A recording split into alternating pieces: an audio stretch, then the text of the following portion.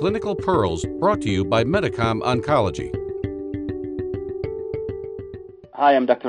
Younes. I'm the Chief of Lymphoma Service at Memorial Sloan Kettering Cancer Center.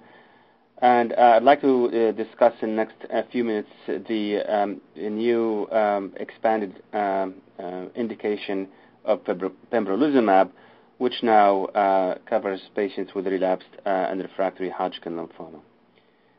So, as many of you know, about a few months ago, one of the other checkpoint inhibitors, nivolumab, was approved for Hodgkin lymphoma with restricted indication. The approval was for patients with relapsed Hodgkin lymphoma, failing both autologous transplant and brentuximab vedotin.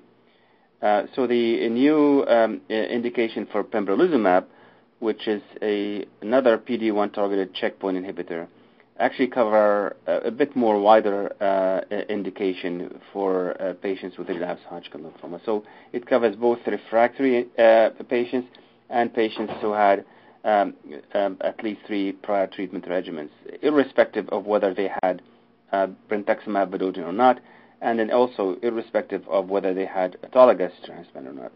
So, for example, a patient who failed ABVD frontline therapy, then let's say get ICE and then had only partial remission, then get gemcitabine-based regimen, they can go straight to receive pembrolizumab without the need to go to autologous transplant or brentuximab vedotin.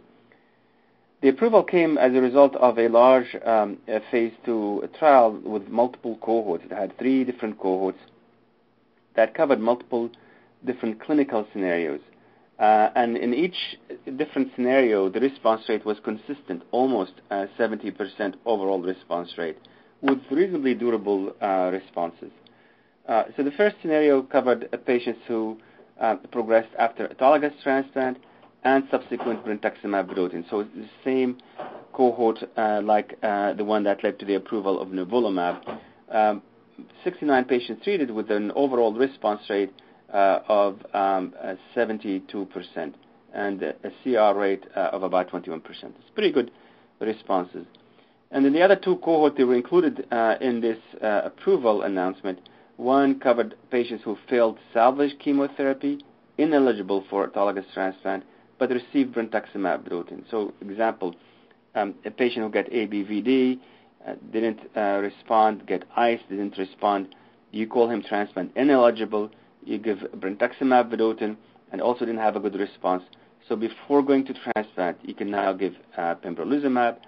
And a third cohort is a patient who failed autologous transplant, but didn't get to receive brentuximab vedotin. So these are brentuximab vedotin naive. Again, you can give pembrolizumab with also a high response rate and reasonable CR rate. So it's very exciting news for patients with Hodgkin lymphoma. Now they have at least 2 checkpoint inhibitors approved. Pembrolizumab have a wider indication, so it covered multiple clinical scenarios for this patient population. In terms of safety, it's the same safety profile like in any other cancer. There's no unique toxicity signal in Hodgkin lymphoma compared, let's say, to other patients with solid tumors. These agents are relatively safe. Treatment given as an outpatient. For pembrolizumab, is given every 3 weeks. The nice thing about pembrolizumab is the indication is also extended to pediatric patients, so not only for adult, it's also pediatric patients, although it's different doses approved for each age group. So with this, I think it's exciting news for patients with Hodgkin lymphoma, and those agents you'll see will be incorporated with other active agents, including brentuximab vedotin and other chemotherapy regimens. Don't forget to subscribe to the Medicom Oncology podcast channel for more clinical pearls. And be sure to visit managinghodgkinslymphoma.com for more educational resources.